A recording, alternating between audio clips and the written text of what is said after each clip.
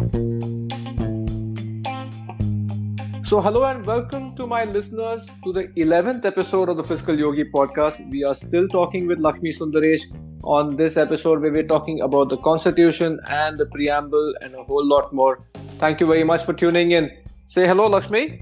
Hey guys. So, in this episode, we're going to talk more about the preamble. And in case you have missed the previous episode, we spent a lot of time discussing on what is the Constitution and the history of the Constitution and all the things that are a part of it. And it's a very interesting episode, and I really recommend you go back and check it out. For now, we're going to talk about the preamble of the Constitution. And I'm sure some of you may know that there are a lot of protests going on about a recent bill that the government of India has moved and has passed in the parliament, and it's called the Citizenship Amendment Act. And there are a lot of protests which are going on in this act, and the protesters are reading out the preamble. So we also felt that we should read the preamble, and then we realized that we didn't understand a whole lot of the words. So that's what we're going to do today. We're going to explain and try to understand a lot of the words and the meaning it has to our lives. And let's get into that.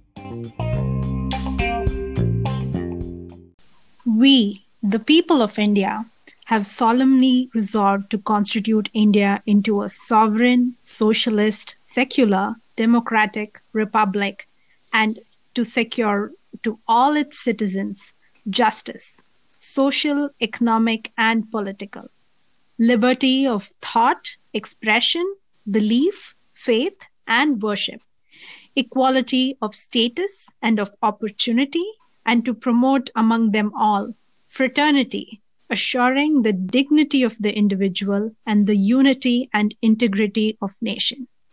In our Constituent Assembly, this 26th day of November 1949, do hereby adopt, enact, and give to ourselves this Constitution.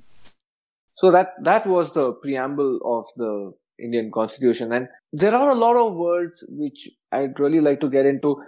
We discussed the importance of we the people of India both in episode 9, where I talked about how the Constitution is not some God-given document. It was more importantly not given to us by the Britishers, who actually felt that we needed some help in drafting the Constitution and said, why don't we just do it for you? And we said, no, thank you. We'd like to do it for ourselves. Let's move on from there. So let's talk about these 5 big words: sovereign, socialist, secular, democratic, republic. And let's try and break down some of these words. So let's start with sovereign. So sovereign, and this is a dictionary definition, reminding you of how all college and school debates would start. The Oxford English Dictionary defines sovereign as acting or done independently and without outside interference, which basically means that India is free to decide upon her internal and external matters and will not bow down to influences from other powers. It's also very important to remember that at the time the Constitution was being written, we had just come out, or we were in the process of coming out, of a couple of centuries of foreign oppressive rule. So to stand up on that stage and say, on the world stage, and say that we are a sovereign nation, we don't need any country's help, be it Great Britain or China or Russia or the USA, or anybody else for that matter, to run our matters. We are very confident that we will be able to do it ourselves. And that is an essential part of being India, of being Indian, is that we are free to choose what we like, what we don't like about the way we run our country. And nobody from outside is allowed, or I mean, you can make your comments. I think that is obviously there. I think even with the recent past, there has been, like, the Malaysian Prime Minister or President, whoever said, your CAA Act is wrong and so on. So you are free to make your comments, and India is free to decide her policy based on what they feel fit. So I believe there was a lot of, we used to export a whole bunch of palm oil or some such to Malaysia, and we'd overnight stop that because this Malaysian Prime Minister said something which we didn't like. So we are free to do that. There's nobody who can say, how can you do that? So that's what sovereignty means. You have anything to add there, Lakshmi? I think another interesting part that came up that I don't know is that it also means apparently that we can either give up some of our territory if we choose to, or we can also acquire foreign territory, which I'm not sure, as in it's apparently subject to limitations. But I guess if we want, we can attack other places and also give up places if that works. That also is a part of sovereign. We don't need, we can do that, whatever we want with our territory. Yes, I think that would probably follow. And again, the important thing which I'd like to go back to the We the People of India bit is that the people of India define India. It is not defined by which state do we have or do we not have. If tomorrow, let's say, forget, don't imagine that it's a war that happens. Let's say climate change happens and our coastline cities are submerged underwater. 200 years later, Mumbai is gone, Bangalore is gone, Chennai is gone. Does India still remain to be India? I would say yes. People in Bombay would be forced to evacuate. Mumbai would be rebuilt somewhere else, further inland, hopefully. And India would still continue to exist. So, and in the same fashion, let's say a country we were to go to war with one of the people around. And this hasn't happened since World War II almost, where, annexation, formation of new, or maybe USSR was probably the last great, when the USSR broke up, was the last great time when new countries were formed overnight or over a period of a few years. And we haven't seen that in the recent past. But yes, each of these countries is sovereign and is free to make her own policy decisions and can decide to whether to annex a certain part or give away some part. It could be as a result of some sort of war or some sort of understanding that happens after the war. But yeah, I think that would definitely fall into the bucket of being a sovereign nation. Moving on to socialist. So socialist is a very interesting part of this discussion, and I wanted to talk to you about this specifically.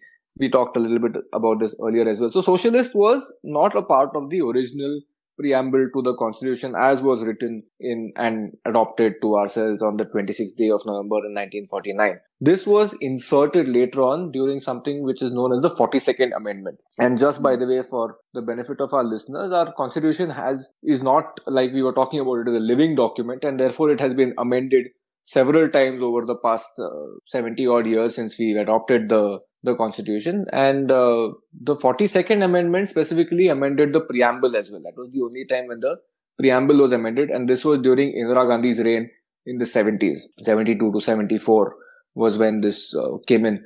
And this word socialist was put in. And I'd like to read out when this was being debated in the Constituent Assembly, there was one Mr. K.T. Shah who proposed an amendment seeking to declare India as a secular federal socialist nation. And Ambedkar, in my limited reading about this topic, Ambedkar as a human being, as an intellectual, seems like such a towering giant over anybody that I've seen in the Indian political system.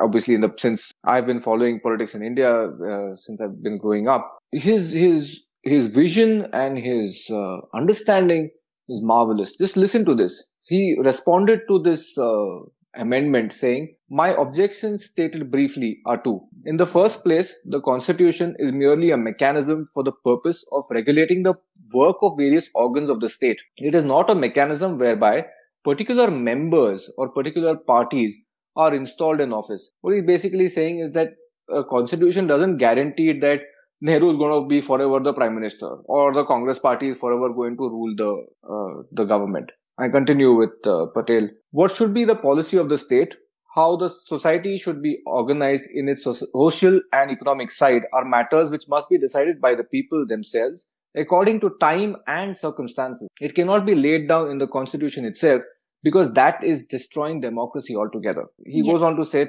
if you state in the constitution that the social organization of the state shall take a particular form, you are, in my judgment, taking away the liberty of the people to decide what should be the social organization in which they wish to live. It is perfectly possible today for the majority people to hold that the socialist organization of society is better than the capitalist organization of society. But it would be perfectly possible for thinking people to devise some other form of social organization which might be better than the social organization of today or tomorrow. I do not see, therefore, why the constitution should tie down the people to live in a particular form and not leave it to the people themselves to decide it for themselves. I just realized that a lot of people may not remember or understand what a socialism actually means. So socialism is basically a political and economic theory of social organizations which advocates that the means of production, distribution and exchange should be owned or regulated by the company as a whole. by the community as a whole, I mean. And this is something that was very prevalent in the thought in the 50s and 60s.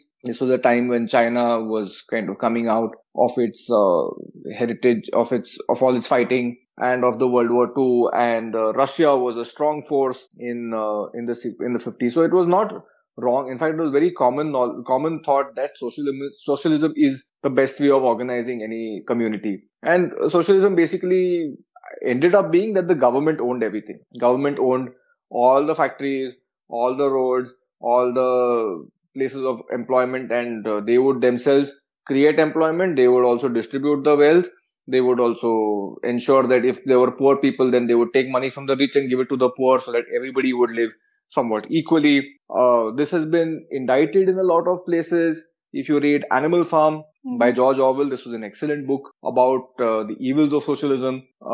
Recently also, I enjoyed watching how the socialist state of the USSR was portrayed in this HBO series called Chernobyl, where the state is so self-interested in keeping up its image in the world circle when the Chernobyl accident happens and this nuclear reactor basically explodes and there is nuclear fallout which is being sent across 2,000 odd miles and affecting so many people and all of that. And they basically shut down the newspapers and say nobody's going to talk about it. We'll see what happens later. Like, this is a small accident. It's nothing major. So this is the entire socialism thing. It's as an experiment. I think it was condoned. It was expected to be the best way of organizing communities at the time. But since then, popular thought about it has changed. So, but then it's a part of our constitution and it was put in there by the 42nd Amendment. And there was some by the government which came after that we were going to repeal some of the damage that was created by the 42nd Amendment. Interestingly, the 42nd Amendment also changed the period of the term of office for all elected representatives in both state and the central governments from 5 years to 6 years. So that was repealed, obviously, because today we have governments which have only 5 years of tenure. But this particular one was not repealed, as well as something else which came on later on, which we'll talk about later. So let's go on into secular, and secular is also something that is almost become a curse word somehow. People are called secular. People are also called libtards, and that seems to be like a curse word. I don't know what people are talking about these days sometimes. But secularism in the West is interpreted to mean that religion is a personal matter and the state completely denies the role of religion in public life. Yeah. But our constitution interprets secularism slightly differently. It recognizes the presence of religion in our lives, but before the government and the law, all religions are equal and no religion can be favored over another. So just because you belong to the majority religion, you cannot take the law into your own hands. And secular Indians basically understand that all religions are saying the same thing. Kuch bhi kar lo, tum wahi bolne wale ho. Be truthful, be kind, compassionate, generous, tolerant. This is the teaching of every religion, whether it is Hinduism or Islam or Sikhism, Jainism, Buddhism or Christianity or any of the other religions that you may have. Or if you choose to not have a religion also, these are wonderful tenets to have in your life, being truthful, being compassionate and so on. So there's nothing which is, any religion is going to say which is going to be completely out of the box. You may choose to adopt a certain form of religion. You may choose to be Hindu, or quite often you don't choose to be of a certain religion. You more often than not, you follow what your parents were following. But whatever it be, you have freedom to follow whatever religion you want, to practice whatever religion you want. And just because you belong to a certain religion, you do not enjoy greater rights, greater liberties than somebody belonging to a minority religion. Also, at the time, it is very important to remember that we were surrounded by states which had a state religion. So Pakistan was an Islamic state, very, very well remembered in our country. Sri Lanka was a Buddhist state. And Bangladesh, when it was formed later, was also a Islamic state. So we were always surrounded by states which had a state religion. And therefore, minorities there did not have the same rights. It's quite obvious that if you were not of the state religion, you would not have the same rights, and you would be oppressed and atrocities would be committed on you, and you had nothing to say. You could have nothing to say against this. Democracy is basically, let's come to the definition. This is commonly ascribed to the US government, this definition, which is government of the people, government for the people, and government by the people. This was from the famous Gettysburg Address delivered by Abraham Lincoln sometime in the 1870s. This is right after the Civil War, and is defined as a system of government by the whole population or all the eligible members of a state, typically through elected representatives. And we're quite familiar with democracy in practice in our country, so I don't think I'm going to spend too much time on that. But basically, democracy is why we have elections, and we have the elections then lead to elected representatives, which make it to your local houses, and then so on. So on the topic of democracy, I just wanted to add one point of that. There was not initially when India considered what sort of nation it wanted to be. There were a lot of people from England and from Europe who were not so sure if democracy was the way to go, just so because they considered India that most of the population is illiterate. They might not understand who to vote for. And that was one of the issues with letting India be a democratic country, in which they were like, people don't understand the nuances, so they won't be able to be a productive part of the democracy, and it might cause issues. And so I think that was another thing that the founding fathers stood by, was one person, one vote, was to ensure that no matter what your background is in India, that you're guaranteed to vote. And they made it, they made sure of including things like the symbol, which is not common in other places, to have a symbol against your name in order to vote. So they made a lot of, they had a lot of provisions to ensure that every single person is included and is allowed to vote. A republic is a state in which supreme power is held by the people and the elected representatives, and which has an elected or nominated president rather than a monarch. This, I think, was an interesting point that Lakshmi and I were talking about. Lakshmi, you want to talk about that? Yeah. So basically, in a lot of these European countries, like the UK, Norway, it's the type of their constitution is a constitutional monarch, in which the head of the state is actually a monarch, and the next monarch is going to be a descendant of that. Whereas in India, the constitutional head of the state is president, who's sort of elected by the people, and he has a fixed term. Person who can be called the head of the state can be an ordinary person, can be somebody from minority. We had a woman president a couple of years ago, and so it's a question of, yes, anybody can become a part, the head of the state. So that's, I think, the main idea of a republic. The constitution says that the following things are guaranteed to us. So it says, number one, justice, which is social, economic, and political. So again, going into definitions first, justice basically means just behavior or treatment, or you could say equal behavior or equal treatment. Let's also talk a little bit about what are the social, economic, and political justices that you may have. Social justice is right to equal access to facilities. Obviously, this was a nudge or a hint towards the oppression of minorities, oppression of women in Indian society at the time, and even today, where the constitution was written to promise these oppressed people equal justice, a just system where they could equally participate in the building of this great country along with their more privileged counterparts, be it men or be it upper caste Hindus or whoever else. Economic justice is also a part of the same thing, where if you are allowed to participate in this country, then you are allowed to therefore get the same pay. So equal pay for equal work was enshrined in the constitution for men and women, was enshrined in the constitution. Similarly, politically, you could stand for elections and you could contest seats. You could have political views that were against those of your oppressors, and the constitution basically allowed you to have that. There was nobody who could say that, no, you can't, you are a Dalit, you have to stay down, you have to stay oppressed. That was not part of the constitution at all. Let's Yeah. move on to the next portion, which is liberty, equality, and fraternity. This was actually a part of the French Revolution. It was a motto of the French Revolution and then later became the motto of France. Fraternity, equality, and liberty. I can't say it in French, but it could probably sound better in that. Liberty of thought, expression, belief, faith, and worship. So, pretty all encompassing in terms of liberties or freedoms that you have. This is further discussed in Articles 14 to 18 of the Constitution. And like we discussed in the previous episode, this was the basis for the knocking down of Article 377. Obviously, there are reasonable limits to the amount of freedom that you have.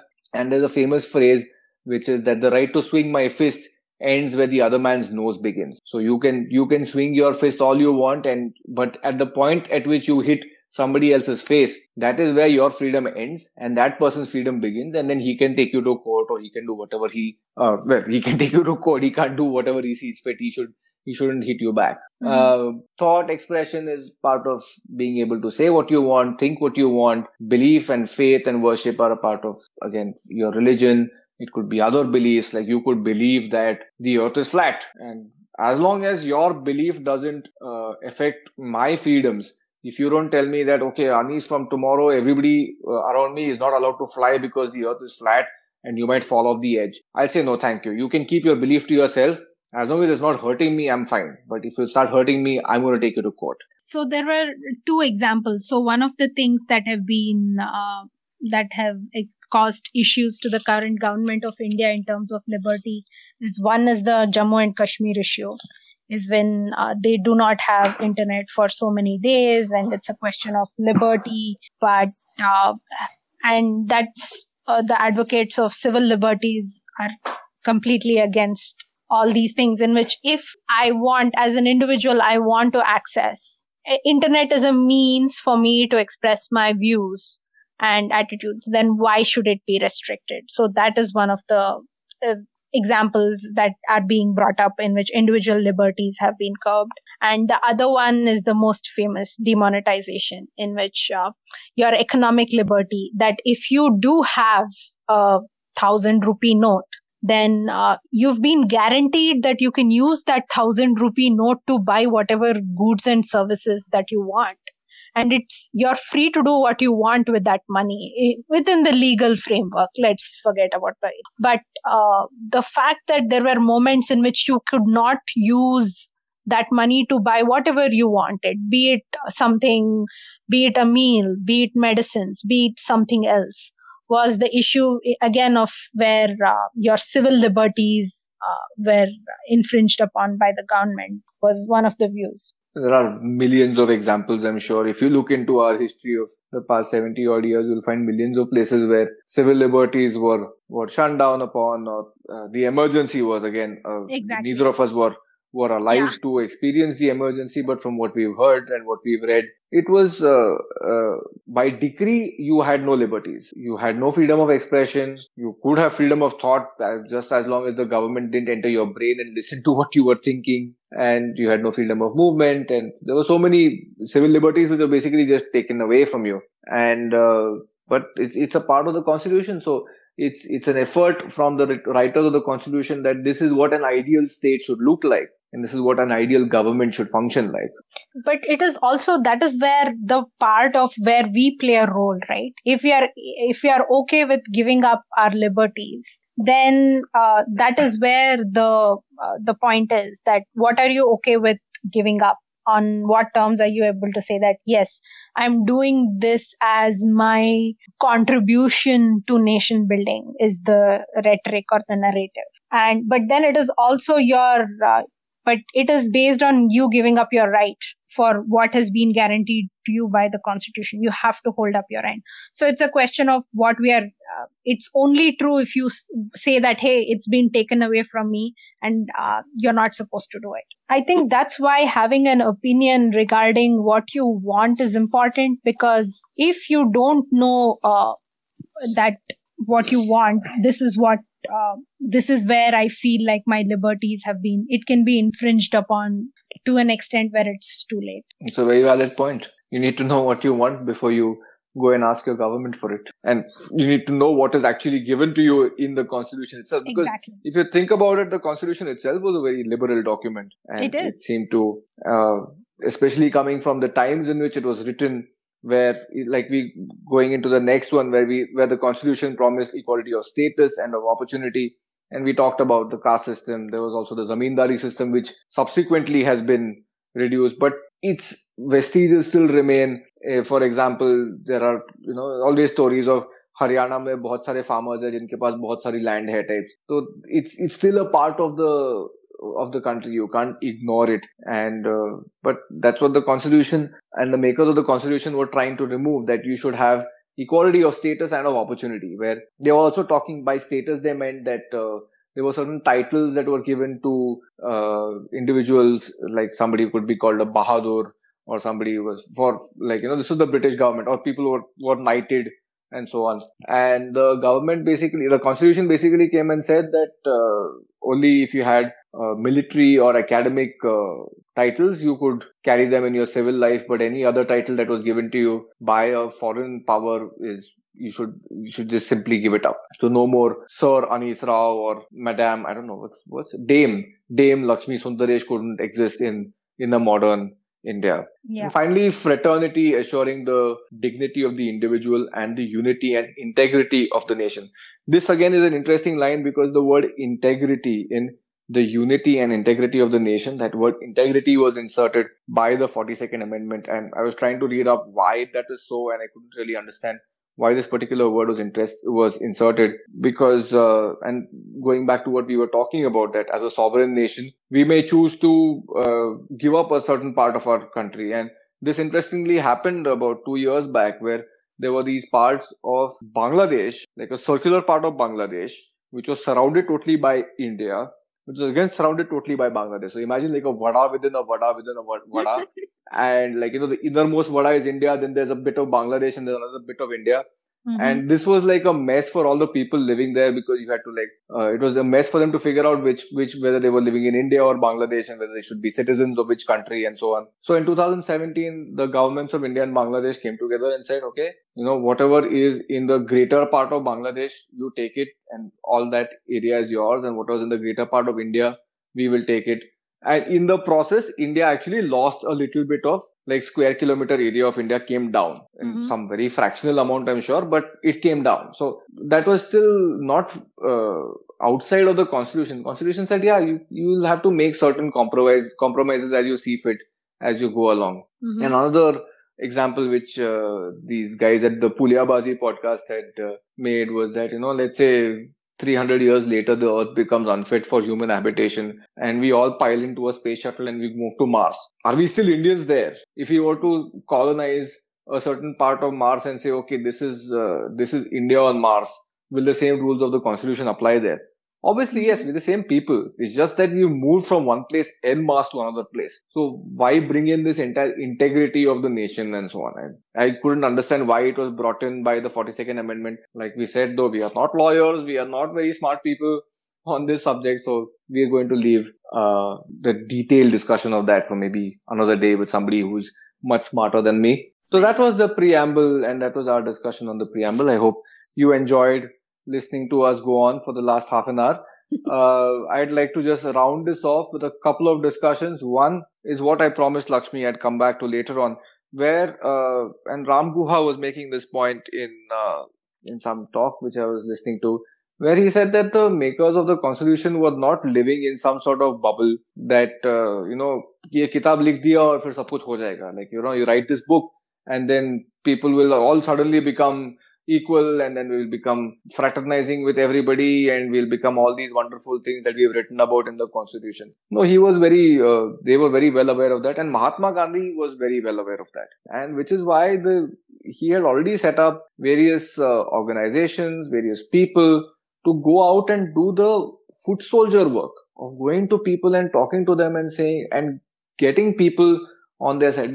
And this is the interesting part of the way Indian democracy functioned, even while the Britishers were a part of India. So from 1909, 1910, when we've had some sort of an assembly, when the Congress was being formed, there was always, it was government by consensus. It was decisions which were made by consensus. It was not a government of dictatorship, which is probably why the country has survived for the past 70 years, because even back then that seed of discourse, of discussion, of deliberation, and then finally coming to a consensus was actually sown much before even 1950 or 1947 when we became independent. And even then, even after 30 years of talking to people and building consensus, Gandhi ji knew that isse kuch nahi hone wala hai. There is still, the battle is only half won by getting the Britishers out and by adopting a constitution. We still need to have people on the ground, on the floor, doing the work of the constitution, getting the message of the constitution across to people and convincing them. And that has happened slowly. I think over the past so many years, we are seeing this slow liberalization of people. It's not, obviously, if you look at the social media today, you'd feel that it is not so bad. But I think the fact that there are so many more people on the fence on a topic like CAA is a testament to the fact that we have become more discursive. We want to talk more and understand more before we come to a conclusion. And that was probably not the case when the Constituent Assembly was in session, when people were too illiterate and then they just come into the sway of anybody coming and talking to them and saying, "Ha boss, tum aisa karo." He's like, "Ha, this fellow talks so well. He knows to write English and Hindi and I don't know how many other languages. He must be educated, so he knows what he's saying. I will follow him." From there, we've come to a long place, a faraway place where he's like, "Ha boss, okay, somebody is shouting away and telling me that I should support the CAA, and somebody else is shouting away and saying I should not support the CAA. I am on the fence because I don't understand it, and maybe because I haven't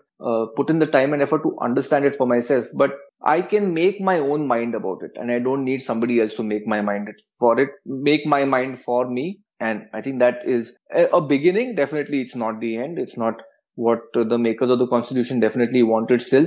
There is still oppression of Dalits. There is still oppression of women. But the fact, for example, that you have managed to get this education and you are studying in the US and you're all alone, that in effect, that in itself is a testament to the fact that to some extent women have come out of their oppressive history, and which I think is, the Constitution should be lauded for the fact that this is where we are. So about the Constitution, as in I still see it as an aspiration to more or less. There are things that do make it, that make me proud of it as a document. But like you said, it has definitely achieved certain portions that we have. The fact that apart from those couple of years of emergency, we have still remained a democracy for all this time is not a small feat. As in, it's amazing that it's still able to function. And yes, those things I agree. But then there's a lot of improvement on your topic of being apolitical and things like that. Yes, it's important. That is our thing. We need to delve. We need to give some time to understand the nuances. It's not necessary that you and I have the same opinion, but it's necessary for us to look into it and think about it at least for a little while so that we can form our own opinions. I think that's the most important part of this takeaway, is not, do you have to have this sort of a thought? No, but you need to not be apathetic and say, desh ka kuch nahi hone wala, what difference will I make? So that's not the way to go. So I think that's the main takeaway from whatever, is the fact that you don't have to have the most nuanced view, but you have to at least give it a try. Yeah. Or even just putting in the effort to understand and not listening to the next guy who comes shouting down and saying, haha, then I believe you.